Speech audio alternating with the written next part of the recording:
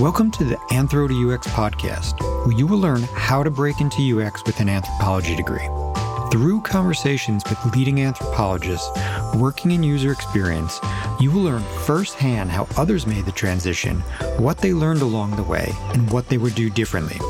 We will be discussing what it means to do UX research from a practical perspective and what you need to do to prepare a resume and portfolio.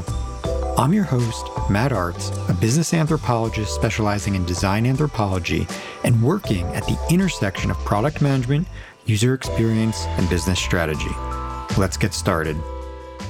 Hi, everyone. Welcome back to the Anthro to UX podcast. I'm Matt Artz. I'm here today with Joe Galanek, who is the UX strategy manager at Anthro. So, Joe, would you mind telling everybody how you got interested in anthropology?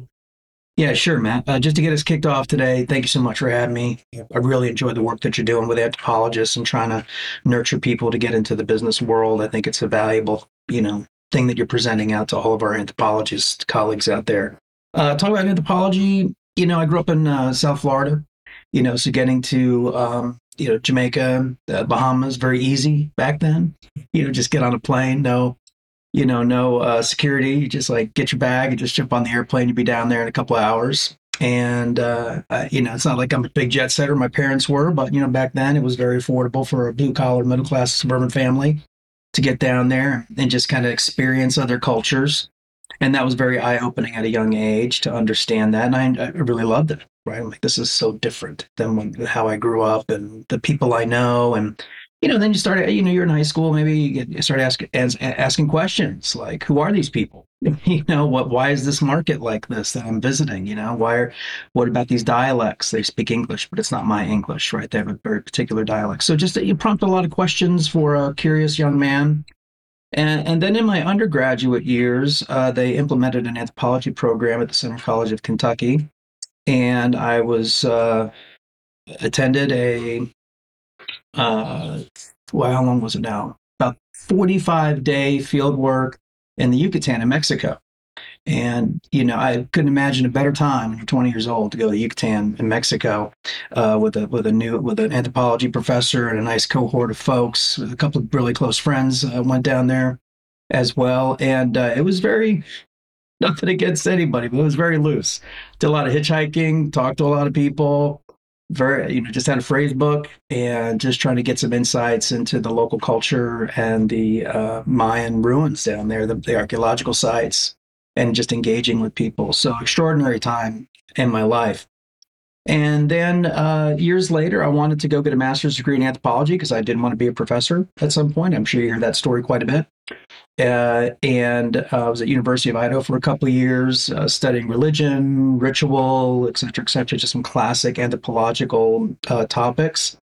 And then things took a very different turn for me. And I ended up providing mental health services and implementing a mental health program in a maximum security penitentiary, which was, I could talk to you about 2 or 3 hours about that. But after several years of that, I did want to continue to pursue a degree in anthropology, a PhD. And really it was because of all my years working in mental health. I had high level of interview skills, worked in a lot of challenging environments, and, medical anthropology, psychiatric anthropology, cross-cultural psychiatry, the Kleinman School, Byron Good, all of these great scholars. I was reading these as I was working in the penitentiary. And at the time, I thought I could leverage all of those skills that I had and those experiences into a career in studying cross-cultural mental health, or at least the intersection of behavioral health and criminal justice. As you know, Lorna Rhodes wrote a real famous book many years ago about this. James Waldron, another anthropologist, also investigated in the Canadian prison system. So I thought, hey, that's going to be me then. I'm going to pursue this. So I got my PhD in anthropology, but I also got a master's in public health at the dual degree program at Case Western Reserve University.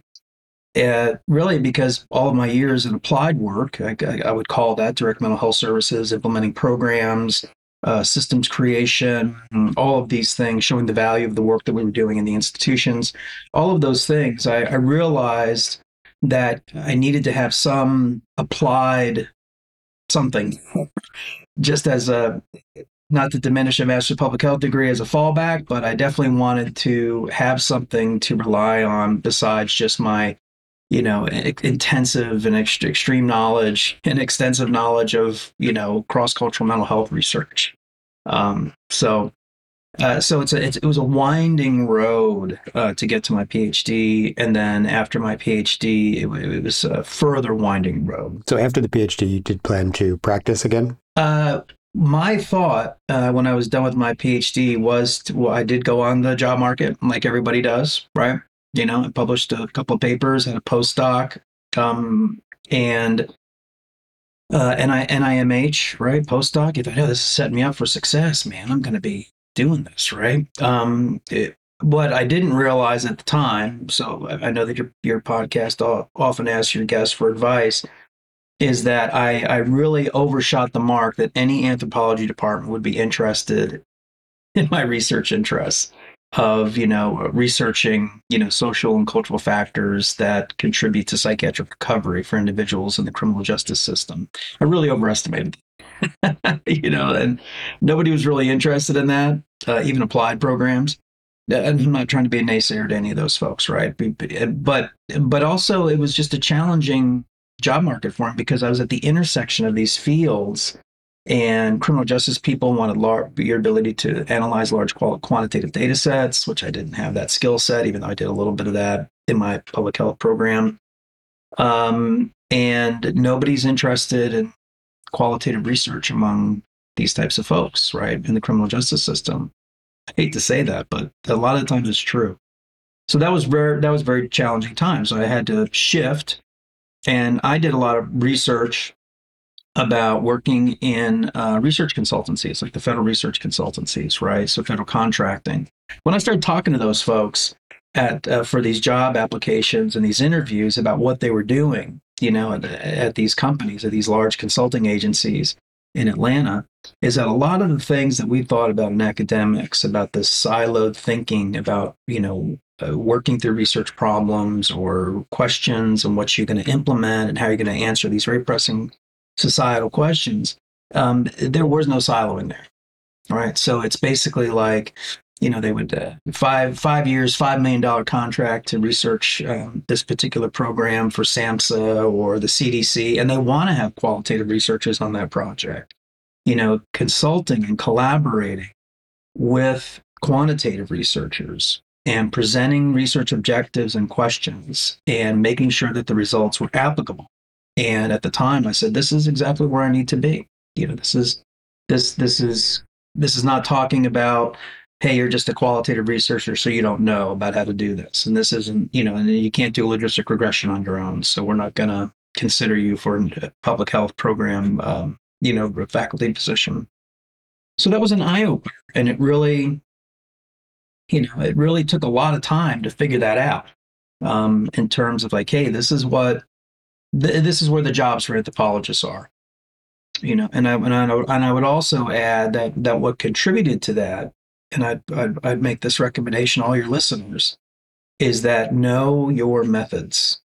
If someone gets you on a phone call for a job interview and says, describe to me how you collect and analyze qualitative data, you better not say code for themes and then just leave it at that. So you need to basically say how you come up with your research questions and research objectives, your approach to a moderator guide, how long it takes, how many questions are going to be on that moderator guide. For that 60-minute session you're going to do, you better be able to identify timelines of how long this is going to take and the effort that you have to put into it to finish it. You should be able to have skill sets in qualitative analytic software, like in Vivo, MaxQDA. You should be able to do that. You shouldn't say, I just take notes. So one thing I learned early on was that some of the things that we did in academics in a PhD program is not applicable, right? They want to see structured probes, right? They want to see a list of things that you're going to ask people. And I remember one of my first roles, they said, hey, can you come up with an interview guide for what we're going to do? I'm like, yeah, sure. So I gave them a piece of paper with 5 questions on it for 60 minutes, which in anthropology sounds great, right? There's a lot of exploration that you could do there, right? That's the expectation. And they said, what is this, man? You do understand, right, that we have to send this to our federal partners, right? They don't want to see 5 questions. They want someone to be able to use this over time. So you're creating a research product for them. So there's a little bit of growth there, obviously, and trying to align with an applied contracting world. But I cannot stress enough, if you were going to ask that, is that know your methods. And I learned in my postdoc, they said, an advisor of mine said, you're not getting any hits for your faculty applications, right? I'm like, not really. And he said, you need to think about pitching yourself as a methodologist, because you're a qualitative researcher, right? And you can create qualitative research proposals. Your work has been funded by the federal government, by state and local agencies for your qualitative work. He says he meant branding, but he wasn't using those words, right? He said, so since that time, I have branded myself, so to speak, as a qualitative researcher, and all that entails. So besides just the analytic methods that you need to be able to describe to somebody what you're doing, you need to also consider yourself as a social scientist, where if there is an ambiguous problem space, you have the ability to do generative research, i.e. literature review, to come up with the research questions that are necessary to push the knowledge forward. And that's very applicable to these applied environments, right? In terms of business strategy or, federal contracting for health projects or anything of this nature.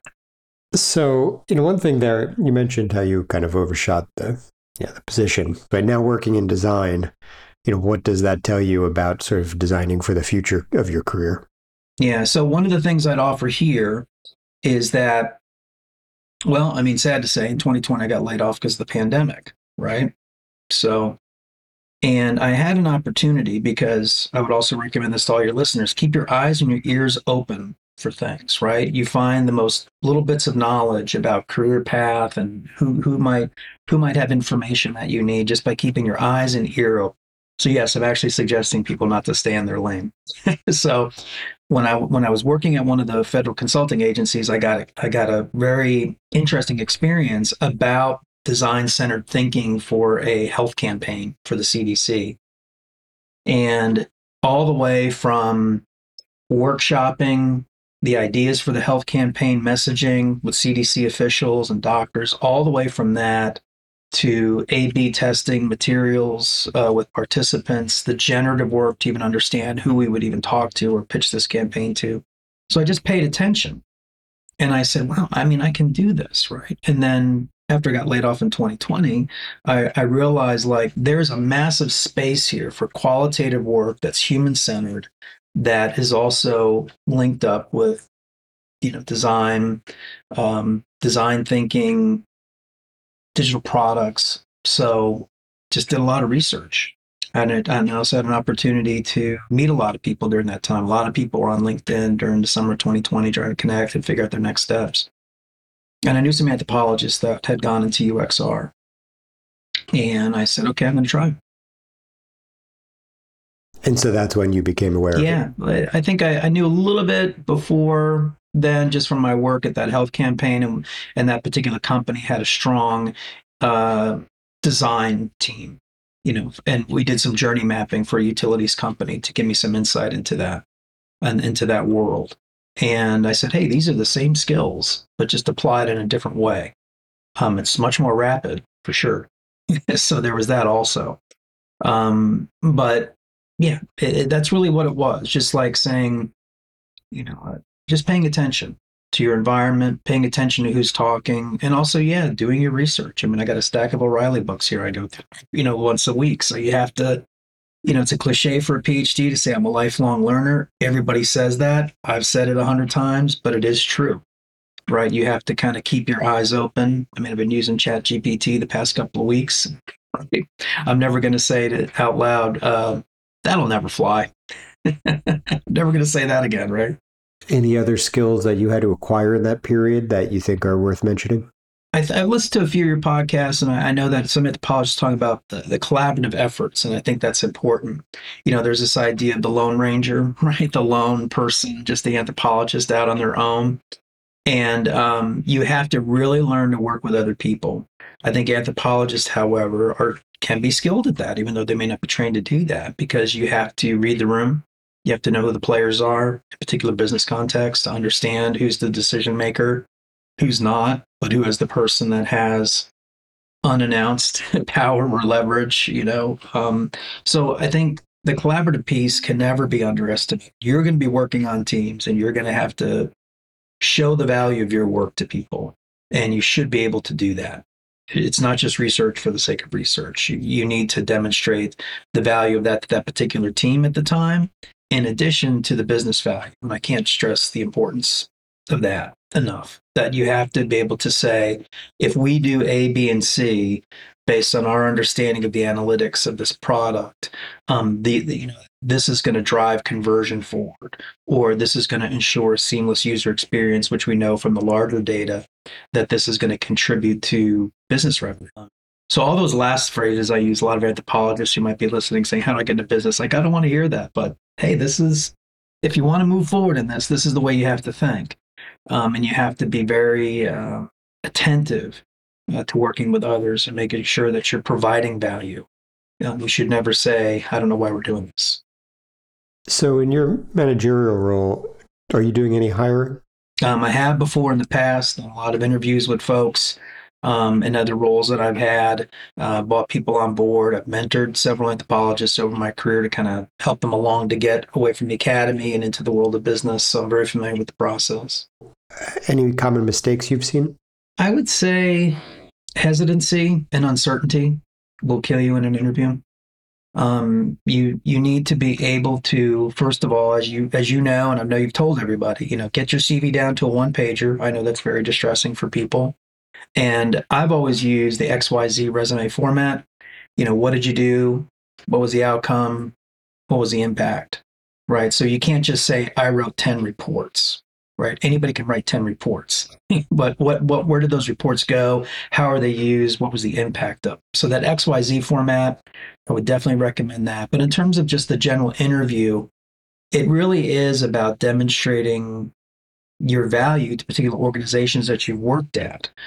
Also, sometimes if you're interviewing people in the business world or in applied environments are interviewing you, and they say, oh, you got a grant, and it's on your resume or something. Well, they may not know what that is. So you have to control your own narrative. You're the one that has to say, here's who I am. And there is no outside force or permanent list of things that you're being measured against. It is you in that moment identifying how I can contribute to your organization. So frequently people would look at my LinkedIn page or my CV or resume and they're like, grants, so what? I'm like, do you understand how competitive that is? And they're like, no, would tell me. I'm like, well, they only award a few of those every year. And I got one because of my research chops. And they're like, oh, well, that sounds amazing. I'm like, well, thanks. So even publications, right? So they may not understand even what that is. So if you have publications, you need to identify that, this is based on research that I created, that I implemented. And this is the toughest review process in the world, right? To get scientific literature published. I'm not trying to insult everybody who writes reports for the feds or different things, but it's true. Right? You could go for a year in a review. So you need to translate things to people and be very confident and say, this is why I'm the best fit for this, right? That's hard to put into practice, but that is my recommendation. And communicating to people to what you've done. If they say, have you ever mentored people? Say, no, but I was an adjunct professor for 10 years. How much mentoring do you think I did there? Right? Not to be flippant, but you have to translate a lot of that into the interview. Yeah, well, and you mentioned the term branding earlier. And so how do you think that applies, beyond the resume? Well, if you want to look at, if you're talking about LinkedIn or any other kind of social media, you have got to be on LinkedIn. You have got to be engaging with people. You have got to be, commenting on thought leaders' posts. Even if you're like, why would I do this? I don't even know what I'm talking about. But just being visible to where if somebody researched you online, there would be a lot of intelligent comments. There'd be a lot of connections. There is your elevator pitch up in your LinkedIn profile about who you are and what you do and what value you bring to an organization. So I think that's all very important. To present yourself. You never get a second chance to make a first impression. And so it's important if somebody clicks on your LinkedIn page, they can really identify, hey, this person, qualitative research for 10 years, they've gotten grants to do their work. They managed classrooms full of people. They've worked in applied projects. They've collaborated on teams. They've managed budgets and timelines. All of that should be out there for people to see. If you just put, hey, I published a couple of papers and there's really no indication of what you did as a doctoral candidate, people are just going to skip it. They think, it just doesn't make sense to people, I think, outside of that world. And so coming back to the role a little bit, you mentioned this sort of need to make sure that the research is in front of people. It's not just about doing the research, but it's also about helping it land. And so at Anthro Lab, you would have the opportunity to work with some larger organizations. So tell us a little bit about, how you navigate that and how you make sure that the research is received, as desired. Right. We'll talk a little bit about my role as a senior UXR there. Really, it's all about showing the applicability and actionable recommendations for whatever product they're testing, if you're doing usability testing, right?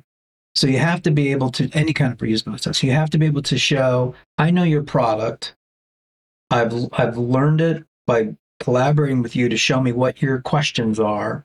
I've offered questions to you, and here's what we found out, and here's what you should do next. And it should be very doable, so to speak, for those development teams. You can't say, oh, I think Walmart should create an AI to help people talk to it, to shop. You can't say things like that. You have to be very focused on that team's mission. Okay, so there's that. So it has to be actionable. It also has to be digestible, right? You can't have run-on sentences. Right? I mean, I guess a lot of this stuff goes without saying, but I've reviewed a lot of reports and a lot of, documents over my career, and it has no run-on sentences, no passive sentence structure. It has to be point for point what you found, and everything has to go back to the research objectives that you've collaborated and identified with the team that you're working with. So if there's any question about your work, you can always look at that and say, well, why is this in here? It's like, well, let's go to research objective 2B, and you'll see that this speaks to this, and this is why this is in here. It just wasn't particularly relevant at the time. We found that out, so we answered that research objective. So having a structure to what you do that's digestible and shareable. There's a variety, obviously, of ways to do that. PowerPoint, text-based work, things that, whatever it is that's going to work for your team. But also understanding how people digest the work. Sometimes maybe a one-pager is okay. Maybe sometimes a 40-page slide deck's good, depending on the audience. So you have to also think about the audience. Is this a larger stakeholder group? Are these executives? Or is this just the development team that just needs something during a sprint? Know your audience. Right? Read the room and understand the context of what you're working with. An anthropologist obviously very skilled in assessing the context, that they're in and how the work gets completed. Are you seeing any trends? I think some of the trends that are important to recognize is that you've seen all of these layoffs, right, in the tech world, right? We just seen this go on. There's a lot of austerity occurring. I mean, I'm not saying anything people don't know. So I think one of the things that people are thinking about is, say, how can we conduct research that is mindful of these budgetary restrictions, right? We don't have a blank check anymore, okay, because somebody puts value on UXR in some office somewhere, right? So we have to say, here's the value that we're providing. Okay, I've already had buy-in for 20 years. What else you got? Well, the second thing is, how can we implement it for it to be cost effective and your ROI is going to be solid? I think from a managerial perspective, that's the thing that I'm most concerned about. And when I design and scope work for our partners at Anthro Lab, and we're having these conversations, that's in the forefront of my mind. Okay, so I want to make the research valuable. I want to make the research objectives aligned to their business objectives in addition to their product design objectives. But that's the other thing too. What's it going to cost? And I think that's crucial in 2023 to start thinking about that. So part of that for me is I'm thinking, well, what are some low cost alternatives to what we're doing? Maybe for this particular instance, unmoderated research might give us the ROI that we're looking for given our budgets. We can't spend 2 weeks in the field doing ethnography. So is there a different way to do this? All of these software platforms, are there new ones coming out that are more cost effective for where companies are within their budgets. So it's really about that these days. We can't assume that there's just this unlimited funnel of money going into research, right? We really need to be financial stewards of our partners, our companies, our teams. It's crucial. So, do you have anything coming up that you'd like to share? Yeah, thanks, Matt. This year, as e-commerce strategy manager at Answer Lab, I'm going to be implementing 2 webinars. One of them that's in the planning phase right now is for international research and talking about the logistics of that and how you implement that. Answer Lab has a very robust international research capacity. So we conduct interviews and do surveys in China, Brazil, Poland, Germany, the works. Okay. So, however, a lot of our partners come to us and they're like, how does this even work? And what's it going to cost? Because this is very valuable to us for these other market penetrations. So that's one thing we'll be doing. And I would ask people to connect with me on LinkedIn, follow me on LinkedIn.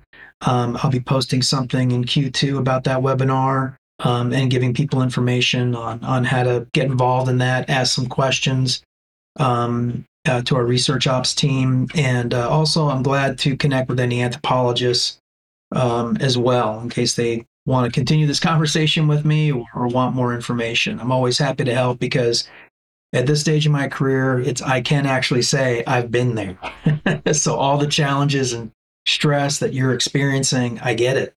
And I've been there, and hopefully I've succeeded. We'll see. Well, it sounds like you're doing well. So, Joe, thanks for your time. Appreciate you coming on. Hey, thank you, Matt. Really appreciate the opportunity to speak with you today. Thank you all for listening to the Anthro to UX podcast. To learn everything you need to break into UX, visit anthro2ux.com. There you will find all the podcast episodes and career coaching resources. Please like, share, and subscribe. See you next time.